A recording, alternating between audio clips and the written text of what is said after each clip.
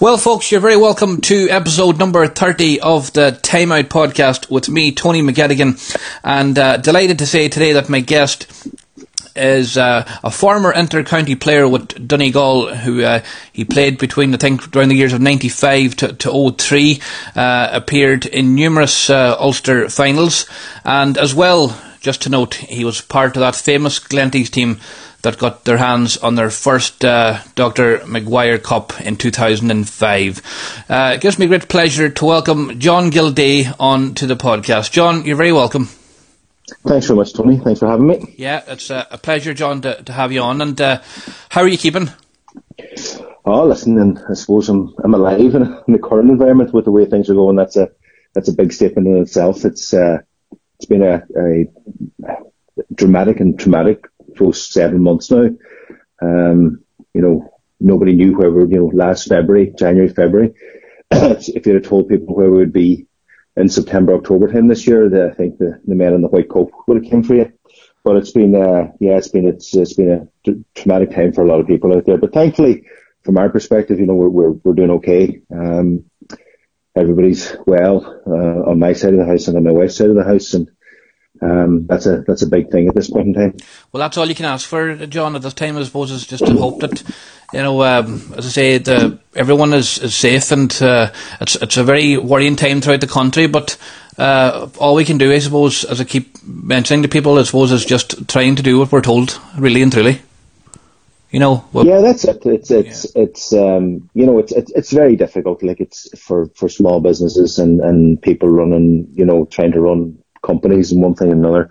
Like, it's a dreadful time, just on a business side of things. And then you look at the personal side of things, like even now at stage 4, where technically speaking, mothers and fathers and fathers and sons and whatever are not supposed to see one another. They're not supposed to cross the threshold of their house. That has a huge, and unfortunately it's only in years to come we'll see the actual damage that this has caused. That's a huge social and psychological impact on people out there. Yes. And that to me is going to be the hidden time bomb that's going to come out of the back of this. I know it's tragic when you see people going to hospital and people unwell, but it's equally tragic when you see services being cancelled, hospital appointments being cancelled, and people being isolated and feeling on their own, and maybe the crutches they had, or the circuit breakers they had, like going to the gym or going for a pint with their friends, has been taken away from them. And as much as a physical virus, this has really been a real social virus as well,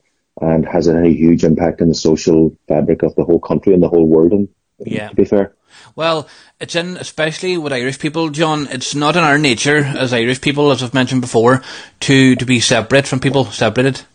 We've had, I think, Ireland since the March. I think we've adapted as best we could to these. Obviously, the regulations have come in, and it's not been easy. But as you quite rightly say, there's more ramifications down the line on the mental side of things, and that's something to bear in mind. I suppose when the government are taking the likes of the budget into account, which is supposed to have allowed for a bit of that, but I'm sure many would say not enough, really and truly. Yeah, I think there's no winners in this. I know there's a lot of people out there that, like to bash governments and like to do, tell people what they're doing wrong. But I'm more of a solution type person, and I don't see many people coming forward with solutions. I think this is one of those very unique situations where there is no right answers and there's no wrong answers. No. You learn by the mistakes you make, because this is unprecedented in our lifetime and in our father's lifetimes and mother's lifetimes. So we've never seen this before. So it's very much everybody's learning on the job. And, you do one thing and you think you're doing right, but then there's a knock-on effect that causes an effect somewhere else that's wrong. And then you have to trace it back again and redo the whole thing again. So I think everybody has to be tolerant. I think everybody has to be respectful of the people around them. Yeah. They have to be respectful of the people that are trying to do the right thing by everybody. And then that in turn has to be reciprocated by everybody else. I think now's the time for people to, look out for your neighbour. Even if you can't walk in the door, look out for them, pick up the phone, make sure they're all right. Communicate even more. And I suppose a prime example, Tony, is your podcast. 20 years ago, this type of conversation wouldn't be happening. You'd have to track yourself off to a studio or do whatever. That's true. And with technology and everything else, people, even though they aren't physically close, it doesn't mean that they still can't be close, mentally and on the phone and on Zoom and on Skype and whatever else is out there, just to say, listen, we're all in this together. Let's figure out how we're going to get through it and, get out, do your exercise, do whatever. We definitely have to be grateful for technology, John, and I would agree with you. I think there needs to be almost, I think the majority of the people in the country have adhered to what we're being told to do, but I think there almost needs to be a fully united approach to this in the sense of not just across Ireland and the 6 counties as well, but and people in general, just, you will see people sort of debating what the government are coming out with, but really and truly, this virus, to me, it's down to people in general, how long this virus is going to be around. No, I'd agree, and people will have different views on lockdowns and not lockdowns, and to me, I think lockdowns are a very counterproductive measure because it's a virus. It's not going to go anywhere. It's going to be here until such time as we develop either treatments or vaccines that are safe to deal with it. So if you keep continuously locking people up, and as we proved in March, it works great. We lock everybody up and everybody's in the house and the virus dies down and the hospitals are fine. But as soon as you start opening up society again, the virus is going to spread because human interaction's there. So I think there has to be more personal responsibility on people to be safe. Big Brother can't always be telling you what to do. And I think then you have an element of society that automatically push back against governments and what they want. But I think people have to, be careful, be respectful of the people around them, wear your mask where appropriate. If somebody's not wearing a mask, give them a wide berth, but you don't need to be trying to shame them or do whatever. Everybody has their own opinion and you never know what's going on in somebody's life that maybe they can't do something at that particular point in time. Wash your hands, do the normal, simple things. And I think the other side of the equation is that I think it's been extremely difficult in 2 tiers of society. It's been very difficult in young people and extremely difficult in the elder people because, for example, my wife Sharon's grandmother is 99 years of age. She'll be 100, please God, in April. Yes. Now that woman has come through a war. She's seen all the trouble. She's gone through everything in her life. And for the last 6 months, she's been basically locked up in a box with no human interaction at all, apart from some carers or whatever. Her family can't get in around her. And then, so that's not healthy. And then the young in society, you can imagine yourself, and Tony, you're still a young man, but I at 25 years of age, if somebody had said to me, listen, you can't do anything for 6 months and then the 6 months is up and then you can't do anything for another 2 months and then there's no end in sight, I would probably be out. I would probably be doing the things that some of these people are doing. So rather than trying to alienate them, we should be trying to pull everybody together and go, okay, listen, how do we do it safely? Yes. Because the world will not stop. No. And somebody very, very much brighter than I am said to me one time, you can be alive but not living. And right now I think we're keeping people alive, but people's livings are and how they live their lives is suffering.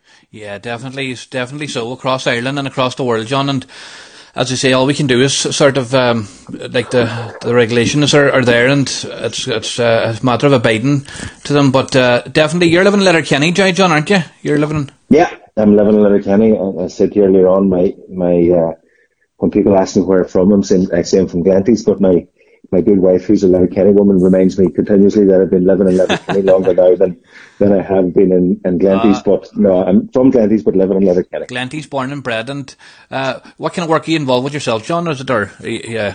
Yeah, no, I do. I have my own company, so I do a lot of work overseas. I do kind of consultancy work in the financial sector, business restructuring, stuff like that. So all very boring, mundane type stuff. Yes. Pays some of the bills. Well, that's the most important thing, John, and definitely, and glad to hear that your business is you're doing well by the sounds of it. And we'll move on, John, to the league starting tomorrow. Of course, the Donegal, and it's been, who could have foreseen what could have happened, John? When you look back to March, when Donegal, I think it was actually had a win against Monaghan. I'm nearly sure it was in Ballyshannon. A very morale boosting win to sort of put Donegal in a good position to retain Division 1 status. But who would have thought we'd be coming into the middle of October with the next game? And Donegal, of course, start against Tyrone, John, this weekend. And what's your thoughts on that, John? Well, yeah, it's a crazy time, even from a sports perspective. And as you rightly pointed out, February to to now is a long time. It's going to be a difficult situation for teams to come into, and this is a particularly difficult game for Donegal and Tyrone, because obviously if things will go according to plan, which is doubtful to say the least, these guys will be meeting in a championship not too far down the road. So you have Tyrone coming in. Are they going to show their full hand? Are Donegal going to show their full hand? It's an important game for both sides, but I do think there'll be a level of caginess about it, with a view and with an eye to things further down the line. That's right. And then there's obviously the edge between Donegal and Tyrone over the years. I know there's always great battles. It's a fierce game. Yeah, Donegal have had the upper hand over the last 10 years, really. But prior to that, Tyrone were completely dominant, and they'll be looking to right the ship again and get things back on track. And I know they have some injury issues and one thing and another. But it's always a battle. Yeah. It's always a battle, and that won't change. It's going to be a tough, normally when you're coming back into action, I suppose, normally in a pre-season, let's say, normally if it's cross-channel or soccer or here in Ireland, there's a sort of warming up process you come into, but I'll tell you what, there couldn't be a more fierce battle coming in against a Mickey Hart's Tyrone. And of course Donegal are looking in a good position in the league, John, in the sense of, like you have Meath on 0 points and Mayo on 3 points. Donegal have a healthy plus on the points, plus 18. It's the likelihood is that Donegal will retain Division 1 status. Yeah, I think they're in good shape, and I do think that they're very capable of grinding out a result on Sunday. This break has been good in one sense from a Donegal point of view, because they've had a lot of guys come back from injury. And I have no doubt, given the level of detail that Declan goes into and the background team go into, that they'll be very tuned in and very, very prepared. So I'm expecting, as best as you can expect, because again, as nobody knows what people's form is. Really, these guys are coming in cold. But I'd be hoping for a very strong performance from these guys and make the debate about whether it's going to be points difference or anything that put it to bed out of the way and beat Tyrone on Sunday. Yeah, and that'll be a good one going into the championship too, as I say, coming up in 2 weeks. All being well, hopefully that will actually happen. And just a quick look on other games, John. Monaghan play Kerry tomorrow in Iskeen.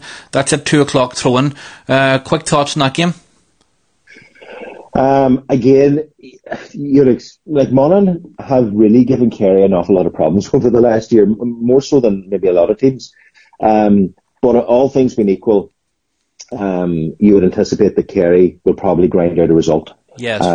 You'd expect, that to me, that Tyrone team, or not the Tyrone team, the Monaghan team has had a great 10 years, but that's an aging team right now. It is. This break is going to maybe help the bodies in some way, shape or form, but when you get older, you don't know if a break either helps you or slows you down. So a lot of those older guys will probably wonder where they're at. And I think this is a young, fresh, vibrant Kerry team that's coming through. Yes. And I think, Monaghan are going to have problems here. Yeah, well, Monaghan are sitting, of course, they're sitting third from bottom, but they're still in a good position to retain status, and Kerry are second. But on to then, Dublin play Meath, and that's in Parnell Park at 7:00 tomorrow night. And, Dublin have been sort of the linchpins of both, of obviously the Sam Maguire and league in the last number of years, of course, John, but they've been, I suppose, the fair word would be to probably on Dublin in this league is an experimental Dublin in the league here. Yeah, absolutely. I suppose with change in management and Jim, taking his final bows from the Dublin setup for the time being, and Desi coming in there, he was going to try to put his own imprint in there. Again, some of their players are pushing on. You have Connolly's and these guys who are retired, and they had to mix it up a bit and see what was out there. And I think any new manager coming in, and particularly this is from a Dublin perspective, who've been very, very successful, still wants to put his own imprint on the whole thing. So he was going to shake things up, look to see what's out there, and try to freshen the whole Dublin juggernaut up. And he's done that, to a certain extent. They've had a mediocre, by their standard, league campaign so far. Like they've played 5 and they've won 2, lost 1-2 and drawn 2. Yes. And lost 1. Well, yeah, Dublin are on 6 points after 5 games, yeah. Yeah. So, again, they're going to be pushing on. They're going to be looking to see can they get into the top 2 here. Yeah. And, I would suggest, they have too much for me, no matter what side they put out right now, there's just, from a Leinster perspective, Dublin are so far ahead of the pack that anything other than a Dublin one here would be a huge shock, no matter what the circumstances would be. It's quite depressing, actually. That's my own words that I would say, actually, the whole story in Leinster, when you consider Dublin, the domination of had in Leinster. But tomorrow, Meath will be playing for pride, and the fact that two teams haven't been that active, I suppose, might be a bit of a leveller, but it's very hard to see past a Dublin win there tomorrow. Yeah. I think football has advanced so much over the last 10 years in particular that the days of giant killing is nearly gone. It always ends up because the level of professionalism that has been brought to the game as regards, the training, the diet, the mental preparation, all that has taken any level of, back in the day when you had an underdog and maybe another team wasn't up for it, they could raise the game. And everything else was so mixed match because you'd have a guy going out one day, he'd be fired, another day he wouldn't. Whereas I think now the game is so analytical that the days of some guy having a super big game are nearly gone. It's all about the process. It's all about the system. It's all about the structure. Yes. So the really good teams, when they have those things nailed out, they've taken that element of, that element of pride and everything else that used to get a guy up and over and above the line. That's nearly gone because it's so professional right now that it's all about the process per se.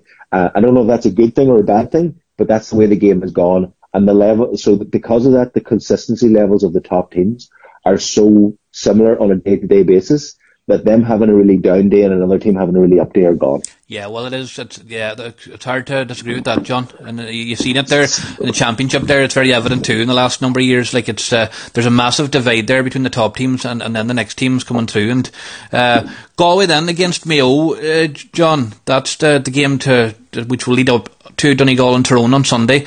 That's been played in Tuam, and again, a massive battle there. Two teams that, of course, know each other very well. And Galway is sitting top of the table under Patrick Joyce, and with a very healthy plus 22 as well. They've been in incredible form so far in the league campaign. Yeah, Galway always produce excellent footballers. Pádraig himself is a great footballer, and you go back to the Donlans and the Silks and Big Walsh and guys like that. Like that team in the early 2000s, late 90s was an exceptional side. So they have a pedigree for playing, really top class, attractive football. I suppose that has taken a bit of a beating over the last couple of years due to the way that they had played, and they've become more defensive and more harder to beat. And a lot of people in Galway and around the country felt that maybe that didn't do them justice, that, took away from their natural flair.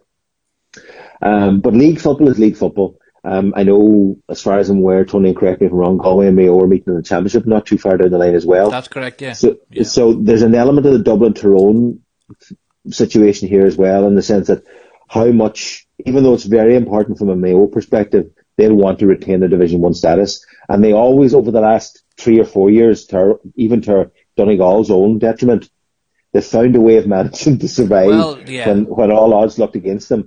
And you'd wonder how much, Galway are going to show their hand. And then realistically, it looks like Galway are going to be in the league final no matter what the result is. Yeah, they're in a very strong position, yeah. This is a very important game for Mayo. It is. I imagine they're going to come at this all guns blazing. However, I know that, Pádraig and the Galway public would love nothing better than to send Mayo down to Division 2 in the short term. So again, an interesting game.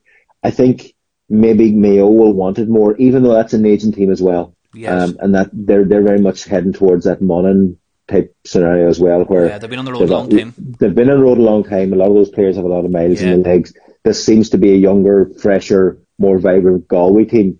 So my thoughts is maybe that Mayo might scrape this across the line because it means more for them. But then I wouldn't bet against Galway for the championship match, so that's where I'm at on it.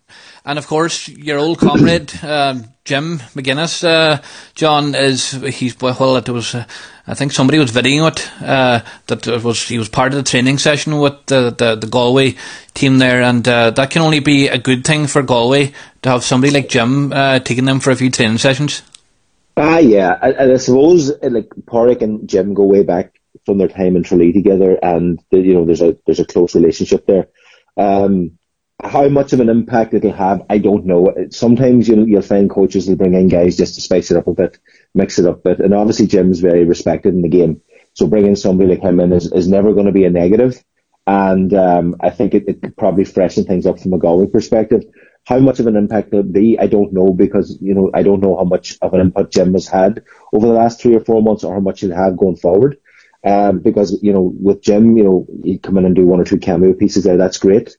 Will it really matter in the grand scheme of things? I would suggest not, unless it's a much more defined and in-depth role than we're aware of right now. Yes, and Galway obviously have their own identity. It's been working so well for them, and I suppose Jim coming in too, it's probably the whole thing related to the fact of the long layoff too, John.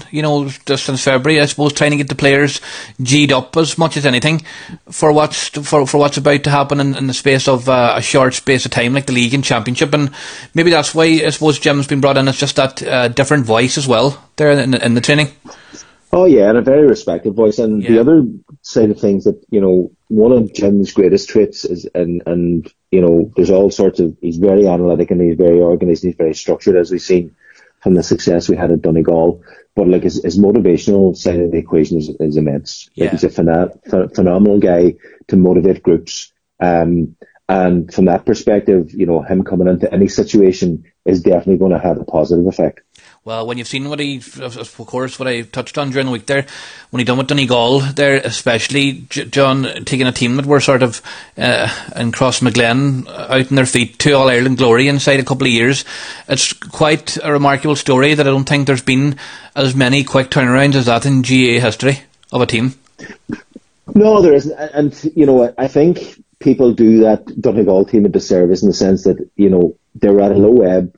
Absolutely, when they got that trouncing in Armagh, but there was still a lot of talented footballers there. Oh, it was, I know we kind of go, okay, we were here and we went to there, and it was a huge chasm. But I don't want to be disrespectful to the boys who played that day as well, because most of those guys went on and won All-Ireland medals. So it was just a matter of organising them and motivating them and making them believe in their own ability. And that's the big magic ingredient that Jim brought to the table. They all could play football, and he brought in the structure for them to express themselves. But he also made them believe that they could do it. And that was the biggest hurdle.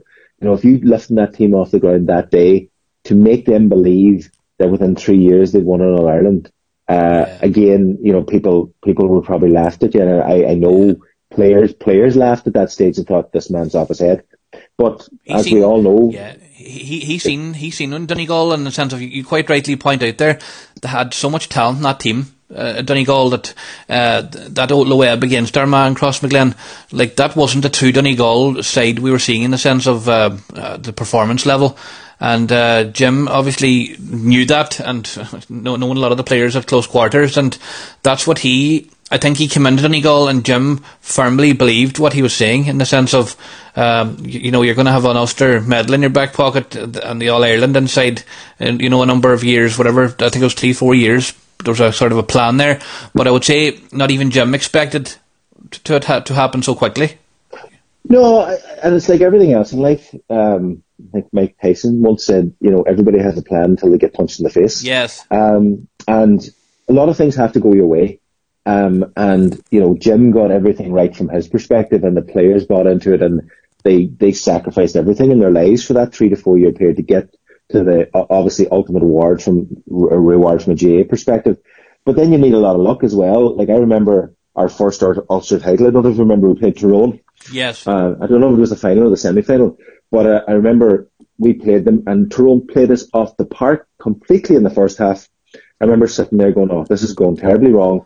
And they kept, I think, Hart kicked 7 frees wide in the first half alone. Yes. And then, I don't know who came up, maybe it was Cassidy or somebody came up the field and kicked a point, and we ended up a point ahead at half time, when really we should have been 6 points down, if all things been equal. And then all of a sudden, the game switched, and we won the game comfortably. I remember Brick Malloy scored a goal, and waving at the crowd. So, if we had lost that game, how much would that have dented the confidence, and where would we have been? So you need things to go, like everything in life. Luck. You need a wee bit of luck. Now, I suppose the harder you train and the more organised you are, the better your luck becomes. Yeah. You just can't be lucky. but you do not need that little element of luck to get you across the line, and we got that at that point in time, and then obviously the rest is history.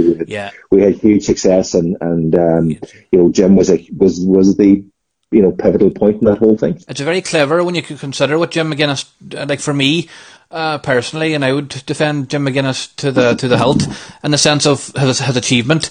When he came into 2011 there to the Ulster Championship, Donegal had gone on a very bad run in the Ulster Championship.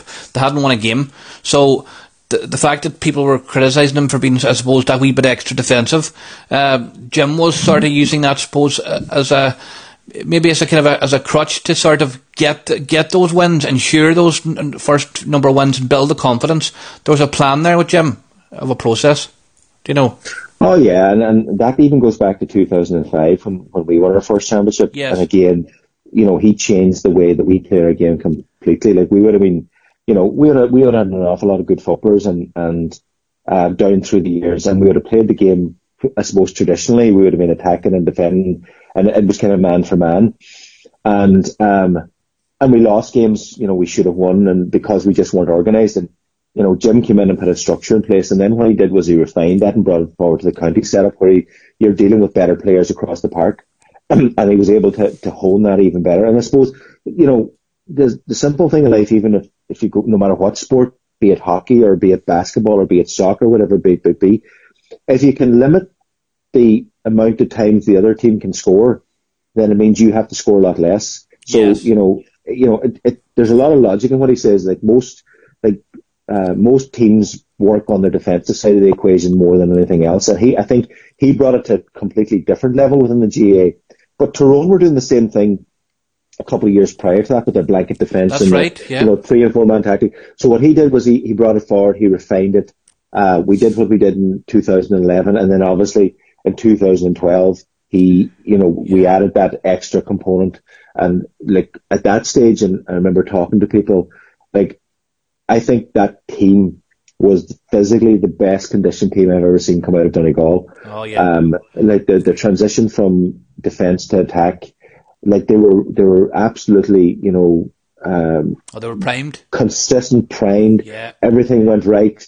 And then, we got the breaks at the right time. Like, you go into an All-Ireland final and you're scoring 2 goals, in the first half, and you blow the other team out of the water. It makes things easy for you as well. Yeah. And, and then we had some exceptional talent, like the Lacey's of this world, Michael Murphy's, Colin McFadden, Colin McFadden, Anthony Thompson, Rory Kavanagh, Neil Gallagher. He had the players, and Jim knew that in the sense of, Jim knew, I would say, when he came in, that the players were there, but if he could, sort of prime them and sort of, as you say, a structure, they had a good chance of delivering what he was saying. Do you know what I mean? Yeah, no, absolutely, and they proved that, and to be honest, we probably left one behind us in 2014. That was absolutely. So, listen, there was good days and there was bad days. There was highs, there was lows. Sport, though. That's sport, and that's sport in general. And it was a great period of time. And to be honest, that success is continuing on right now. That new breed of footballer all grew up, and we're all 13, 14, 15 when Jim was won his first All-Ireland with the team. And now they're representing Donegal, the McGees of this world, and guys like that, the Ferries, and they're the next generation, Kieran Thompsons, and they're producing equally good footballers right now. I think there's a lot of talent, a lot of big, athletic, really good footballers in that Donegal outfit, and hopefully Declan can put them all together right now, and we can have a couple of more years of success. Well, that's hopefully what we'd be hoping for, John. And you touched there on 2005, John, and a very historic year that'll go down in Glenty's history. And tell me, how did it feel coming into Glenty's for the Dr. Maguire Cup?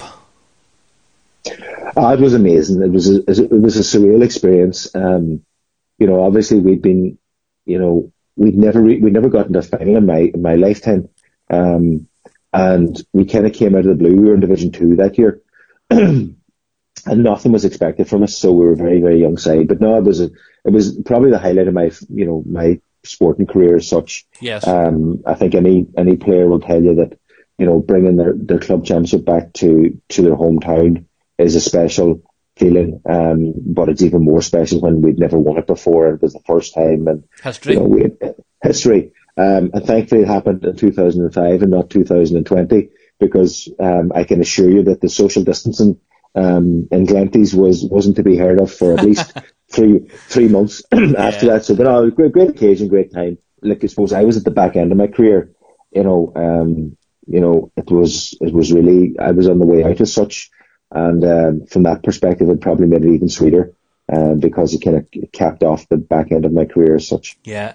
And of course, that Glenties team have gone on to like very special things when you consider what they've done in the last number of years as well, John. And to me, it comes as I say this to a number of people that I be talking to. It's no real surprise to me, because I went to school in Glenties, and I seen like the likes of obviously the players that were there. They were so dedicated to football. Like Glenties, they'd like literally eat and sleep football. And when I seen the talent on the school teams there in the comprehensive, they had the talent as well.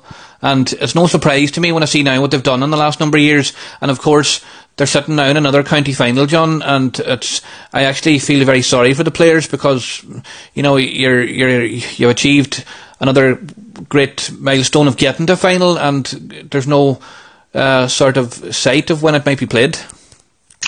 No, it's a difficult situation. Like, the last 15 years have been exceptional from a Glenties perspective. Yes. For a team that never got to a final, let alone won a final, I would suggest they're the most consistent side in Donegal over that 15-year period. Oh yes, hard to agree. Hard to disagree. And they're and exceptional players, like the Marty Boyds of this world, the old Wades of this world, the Anthony Thompsons, Leo McClunes, and now the new generation coming through. The Charles McGuinnesses, the Kieran Thompsons, the Dohertys, the Jack McKelveys, this world. The amount of work that had went on for 20 years without any success, by really good club members in Glenties, is now starting to reap the rewards of that. And then success breeds success. It's just, players want to play. And then it's a small rural community. There's, as you know yourself, there's not a hell of a lot of things going on. Yeah. There's no huge draw to anything else, and the club's successful, and it's a very, very good club, so people are drawn to it, and all the young lads and girls up there want to play. They want to play for the club, and there's huge pride in the parish for the club itself. So there's a lot of things feeding into the mix, and it's disappointing that we didn't play the county final right now. From a logical perspective, given the state of play in the country as regards COVID and everything else that's going on, I think the county board need to make a call and say, okay, the county final is not going to happen till March. Yeah. Pick a date, play it on St. Patrick's Day next year, and give the players a break right now, because the players are kind of half training, half mentally prepared, half waiting for it. Nobody has a definitive date. That's hard. So really you should park it right now and say, lads, listen, we are where we are. Pick a date in March, have a St. Patrick's Day final. Hopefully we can get a crowd into Balbafay on St. Patrick's Day. We don't have much else to be doing. And maybe that'll be the start of the world opening up again, and give everybody something to aim for, as opposed to this limbo period right now between players and management where nobody knows what's going on. Well, I think that's a good shout, John. I think that would be a very fair approach to the players in the sense of, because at the minute no one knows what the story is, and with even with the county championship, the Ulster Championship with Donegal, like nobody knows what's going to happen even in 2 weeks' time. With the will the championship even be completed? And I saw an interesting stat there, John, that I was actually looking back on today to clarify. Dublin have never won the All Ireland Championship in a year ending in 0.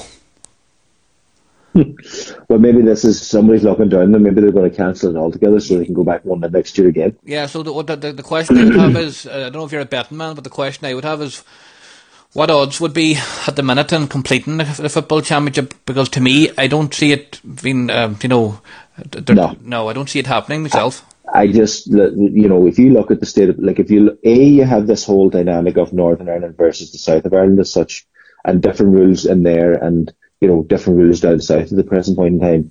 Now we have NEFIT coming out today, just in the last hour, saying they recommend the country go to stage 5 for 6 weeks, I think it is. So, if we take 6, and, with the current rise in cases, I think there's going to be an escalation of the levels where, the rest of the country is going to stage 4. I don't see, what happens in a situation a week before the championship, one of the Tyrone lads tests positive for COVID. And that's not an unlikely scenario, or one of the Donegal lads, or one of the Dublin lads. Yes. So I just don't see a situation in the current environment where it could go ahead. and not be disrupted to the point where it just would make no sense. And I understand why the GAA want to do it. From a morale perspective, it would be good for the country. Like, we'd like nothing better to sit down and, watch a proper championship match, as I would call it, because this would be the first year, probably in 20 years, that it'd be proper championship. It's knockout from day one. And way before your time, Tony, when I started playing first, you trained all year and you played one game, and if you got it wrong, you were out. Yes. But the intense, I think if you talk to a lot of the older people, the level of intensity and the atmosphere and the crowd atmosphere engagement in those kind of games, I haven't experienced since. And I know it's great that we have all these other games, and it's probably from a revenue perspective, it's great. But maybe I'm looking back from a bit of nostalgia, but those one-off championship games were electric. Well, there's something special. Like, they were. Yeah, I can remember, like, back, I think it was the late 90s, I think it was 2001 that the back door came in. Around the start of the millennium, and do you know something? The championship, let's say it does go ahead, and there's more of the championship is completed. That knockout, it's actually a refreshing approach in many senses, because let's say on the very unlikely scenario that Dublin lose in Leinster, which is not going to happen in a million years, but let's say it does happen. Like, Dublin are still in a very strong position to win the Sam Maguire, and in a very weak province. Well, if you look at it, for example, Dublin could afford to lose 2 games and still 1-0 Ireland, which doesn't make any sense. No. And that applies to any county. So what you will find is that the Super 8 as such, there's really going to be a Super 6, and then there's going to be 2 guys that are going to wander into it every year and get beat. And then there might be 2 more the following year because some team has a run on it. Because the way the championship's structured right now is it's set up that the big teams have multiple opportunities to get it wrong and still survive and still go on and win the championship. And maybe, it depends on whether you're traditionalist or you're more modern as such. To me, I think that hurts football in general, because if you're sitting somewhere in a county that, like, for example, even Meath, what are the chances of you beating Dublin and beating Dublin in a game and then beating you by 20 points? Like, the championship to me is if you knock a team out, they're gone. Yeah. That's what it is. And, you can get up for one game. Maybe you go and play Dublin and you have one shot at it and you beat them. That's good for the championship in general, because then that benefits everybody, and then you're going to see more mix. You're going to see more different teams playing one another, because some of the games right now are pointless. Like, there's no advantage to Dublin going down to, Leitrim. No. And beating Leitrim by 20 points. It serves nobody. It's bad for the GAA, actually. It's bad for the GAA. Well, it's bad. Well, a lot of games you don't even tune into because there's no point. No. There's no atmosphere, and it doesn't do Leitrim any good. It doesn't do Dublin any good, and that's just an example. That applies to another 25 teams in the country that are going to get beat by the big guys on a regular basis. So I think, if it's a knockout as such, and they're gone, that opens up the door for other permutations and other possibilities that benefits everybody. So it'll be interesting to see if it happens, although it definitely needs reform. It definitely needs reform. The whole thing needs to be changed, I think, because I watched the Leinster Championship there now, let's say the Leinster final, and to be quite honest with you, it's just not, it's depression, because the worst thing that you're ever watching, in a sense of, it needs to be competitive. Like, even the crowds in the Leinster final have gone down to something like I think it's 40,000, and it was never the case in the late 90s, early noughties. And I suppose I'm picking on Leinster a bit because, like, Munster is a bit like that too, actually, to be quite honest with you. Like, Cork have suffered a lot in the last number of years, but Connacht and Ulster would probably be the stronger championships. Oh yeah, there's the real vibrant championships. The Ulster Championship is by far, it is, in a way, ahead of everything else. Now, that's a good thing in the sense that very hard to predict games, and there's great intensity and great excitement. It's also a negative in the sense that when Ulster teams come through their own province, sometimes they're that exhausted by the time they get to play the other teams that it's detrimental to them. They're leg weary. Yeah, and injuries and one thing and another. And Connacht's a bit better in the sense that, Sligo every now and again can spring a surprise on somebody, but it's really the big two down there as well. It's Mayo and Galway. It is. Yeah. And it's just the way the game has gone. It's different. The whole atmosphere is different, and I don't think the GAA are going to roll back in any way, shape, or form, because it's all about money right now. It's all about the commercial element of things. Yeah. The more games they have, I don't even know how relevant crowds are for them right now. the more games they have shown on TV, the more revenue they get from the TV stations. I think that's the model that they've built. And I don't know if it's a good model. Maybe clubs benefit down the line, maybe the money seeps down through. But I think from a purely spectator point of view, the game has suffered because most games now are foregone conclusions even before you leave the dressing room. And that's not a healthy thing, to be quite honest with you, for the sport. Not at all. No. John, just to touch on your own inter-county career, as I said there, you appeared in numerous Ulster finals and unfortunately didn't get your hands on the Anglo-Celt, but I can recall many today watching yourself and fielding the high ball there in the middle of the field, and I can remember them great games against Dublin in 2002. The great drawn game and the battles with Armada into the years. How do you reflect on your own inter-county career, John, in the sense of, do you have regrets that you didn't get your hands on the Anglo-Celt? Yeah, listen, I was involved, luckily, with a number of great teams with some great players. And on one or two occasions, we should have came across the line. It was, I remember Declan's first year actually as a manager in Donegal, 98 I think it was. It was 98. With the infamous Joe Brawley goal, and really we had that game in the bag, and that was an exceptional team. You had a really great blend of the old guys and some of the new guys coming through. Like Devaney and obviously Eddie down in the low, and then you had Tony. That's right. Who was still going strong. You had Noel Haggerty going really well. And with that nice blend of some of the older guys with experience and who were just like Noel Haggerty was one of the best footballers ever to play in this county. It's a real driving force. And we didn't get across the line, and then we were unlucky in the sense that we came up against this then very strong period in Ulster football where we came across the Tyrone/Armagh axis. So, we'd run into them every year in an Ulster final, Ulster semi-final, and we give them a hell of a run and, come up short by a couple of points, and then they would go on and won All-Ireland. And then maybe in another, like if you look at the, funny, ironically enough, I met Brian McAnuff at a wedding a number of years ago. It was a year, I think, we drew Antrim, and then we drew Down, and then we drew Fermanagh, or whatever crazy run we had to an Ulster final, and won an Ulster final by beating somebody that you'd anticipate you were going to beat them by. And that never happened for us. No.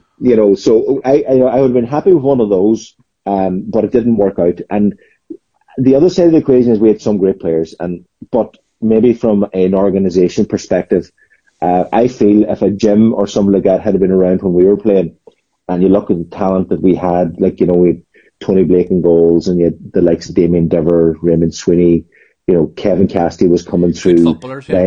Nelly McCready, Paul McGonigal. The forward line was exceptional. The forward line of Christy Toy, Michael Haggerty, Brian Roper, Paul McGonigal, Brendan Delaney, and Adrian Sweeney was exceptional in any generation. And, through, I know maybe there was a reputation then that the team didn't take it seriously enough. And the other thing is our ambition wasn't set high enough. We didn't have somebody laying out the roadmap, laying out the plan. Yes. And again, that was no fault of anybody. That was just the way things were back then. Armagh and Tyrone were probably a couple of years ahead of everybody else in the way that they brought this organisation to the game. Whereas we went out and played every Sunday, and we went at it and we gave it everything, and then the system beat us, or the structure beat us. But I wouldn't swap it for anything. We had great times. Yeah. We had some phenomenal days out. Do we have any silverware? No, but we have a lot of good memories. And if you ask me, and people do ask on occasion, would you enjoy the game today? And maybe the game today would suit me better because you could sit in the hole and you could orchestrate things and do whatever. But I think it's become a little bit soulless in the sense that those big dramatic games don't happen as often anymore. We had one in 2014 when we beat Dublin. That was just an electric evening. Yes. But those type of things don't happen as much anymore. And they happened a hell of a lot more when I was playing. Not because I was playing by any sense of imagination, but because the atmosphere and the circumstances dictated that nobody knew what the hell was going to go on in any given minute. Happen, yeah. And it led to, there was a lot of, there was some amazing games, against Dublin and against, Galway, and we played Meath and, through the back doors and various different things. So it was a fun time, but again, unfortunately, we didn't get any silverware. But, life moves on, and when you leave it, you understand that, silverware is nice, but it's not everything. Well, that Donegal team were a joy to watch, for for many years, and as you say, like Donegal were unlucky that the juggernaut of Armagh and Tyrone were coming through, that were like very special teams too, and but I definitely really enjoyed watching that Donegal team play Gaelic football, John, and you can be very proud of what you've done, because at the end of the day, like as you quite rightly point out there, you were never blown away by the likes of them teams. You know, it was always a close run thing. Oh yeah, and to be honest, you know, with the players we had, there would there'd be a level of disappointment. We definitely should have at least one or two of them, and that would have been a nice thing to do. But as I said, sometimes you need that little bit of luck. Like I remember in an All-Ireland semi-final against Armagh. That's right. 0-3. 0-3. We were very much in the match. Christie scored a phenomenal goal. We were in the hunt. Like we were going well. We had a very good 0-2, and we came into it, and Brian took over again, and Mickey walked away. But you know, Raven Sweeney got sent off completely for nothing. Like to this day, it amazes me how he got sent off, because it was very harsh, and it changed the dynamic of the game. And then they scored a goal later on to beat us. But up until that point, and I would suggest that we kept 15 men on the field, because Croke Park's an awful big place to be running around with a man short. Well, you're up against it, yeah. You know, and especially with Armagh now.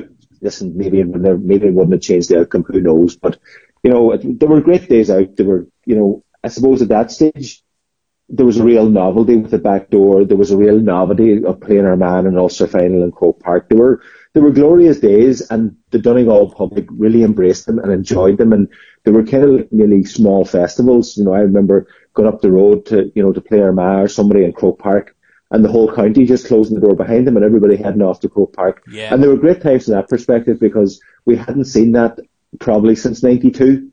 There hadn't been anything to shout about.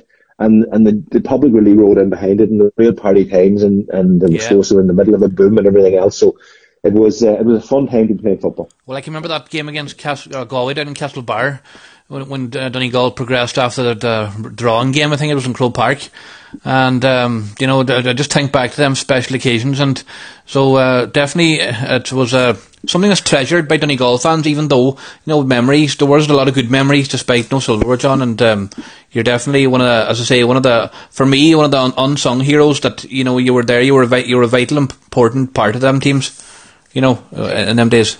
You see, unless you wear flashy football boots like the Penny or Sweeney and those guys and kick points, nobody wants to talk to you, and that's the way it is. Yeah, the forwards get all the attention. Yeah, but no, definitely great times, John, nonetheless, and I'm sure you have great memories of your time with Donegal. But just to round off the interview, John, I suppose next weekend is the final weekend in the National League. If everything goes ahead, of course, as planned, and Donegal play Kerry. Very bad record down in Kerry, Donegal. But what's your memories of playing down in Killarney? I remember playing in Killarney in a very, very bad, wet afternoon and getting beat. It's a difficult place to go. The journey makes it difficult. Going into Kerry at any stage is difficult.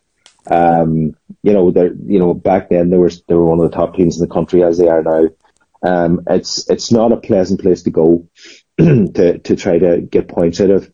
I'd be hoping that I'd be much more hopeful of taking points against Tyrone, so that we don't need points against Kerry. I wouldn't want to be going to Kerry looking for a result, because it's a hard place to go.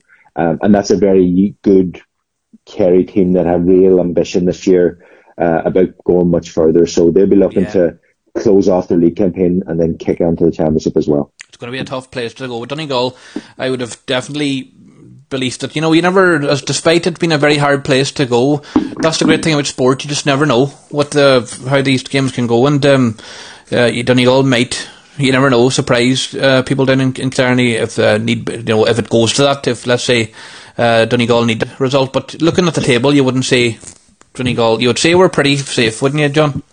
I think we're in a good enough place. I think that the fixtures are in our favour. Now, if Mayo had won this weekend and we would lose, that would make it interesting. But as I said, I would like to think that if we can grind out a result this weekend and put it to bed and not have to worry too much about it, I think that's will be the chosen course of action right now. Well done, yeah. Well, especially with Mayo playing Galway, that's I think the reason I allude to, you'd hope that We could be in a safe position, but you just never know, as a man says. But John, just to round off, if I'd pick you for your favourite way to chill out at the minute, what's your favourite way to chill out away from life? Well, funny, my son Sean loves going to the cinema. So up until this all started, we used to go to the cinema, me and him. So I can tell you every movie that has come out over the last 5 years. So me and him enjoy that, and then outside of that, it's just I do a bit of gym work and I read a bit and whatever. It's more and more difficult to do anything that's fun right now because you're not allowed out of the house really. So everything's online. Everything's online, but I read a bit and a bit of exercise and stuff like that. Yeah, and with kids and stuff like that, and it's tricky. You find the hard way that I know all of relaxation and time for yourself is something that happened in the past and may happen in the future. It's just not happening right now. No, and all we can do, I suppose, is hope that things will improve in the coming months, John, and over a time where people can be back together again, and things we might have took for granted in the past. The simple wee things. In the next year, you never know. Listen, people are very resilient. They are. That's the one thing about the human race. We're resilient. We've come through worse, and we'll come through worse again. And it's like everything. Time is a great healer if you can come out the back end of it, and please God, we'll start seeing the light at the end of the not too distant future. Definitely hope so.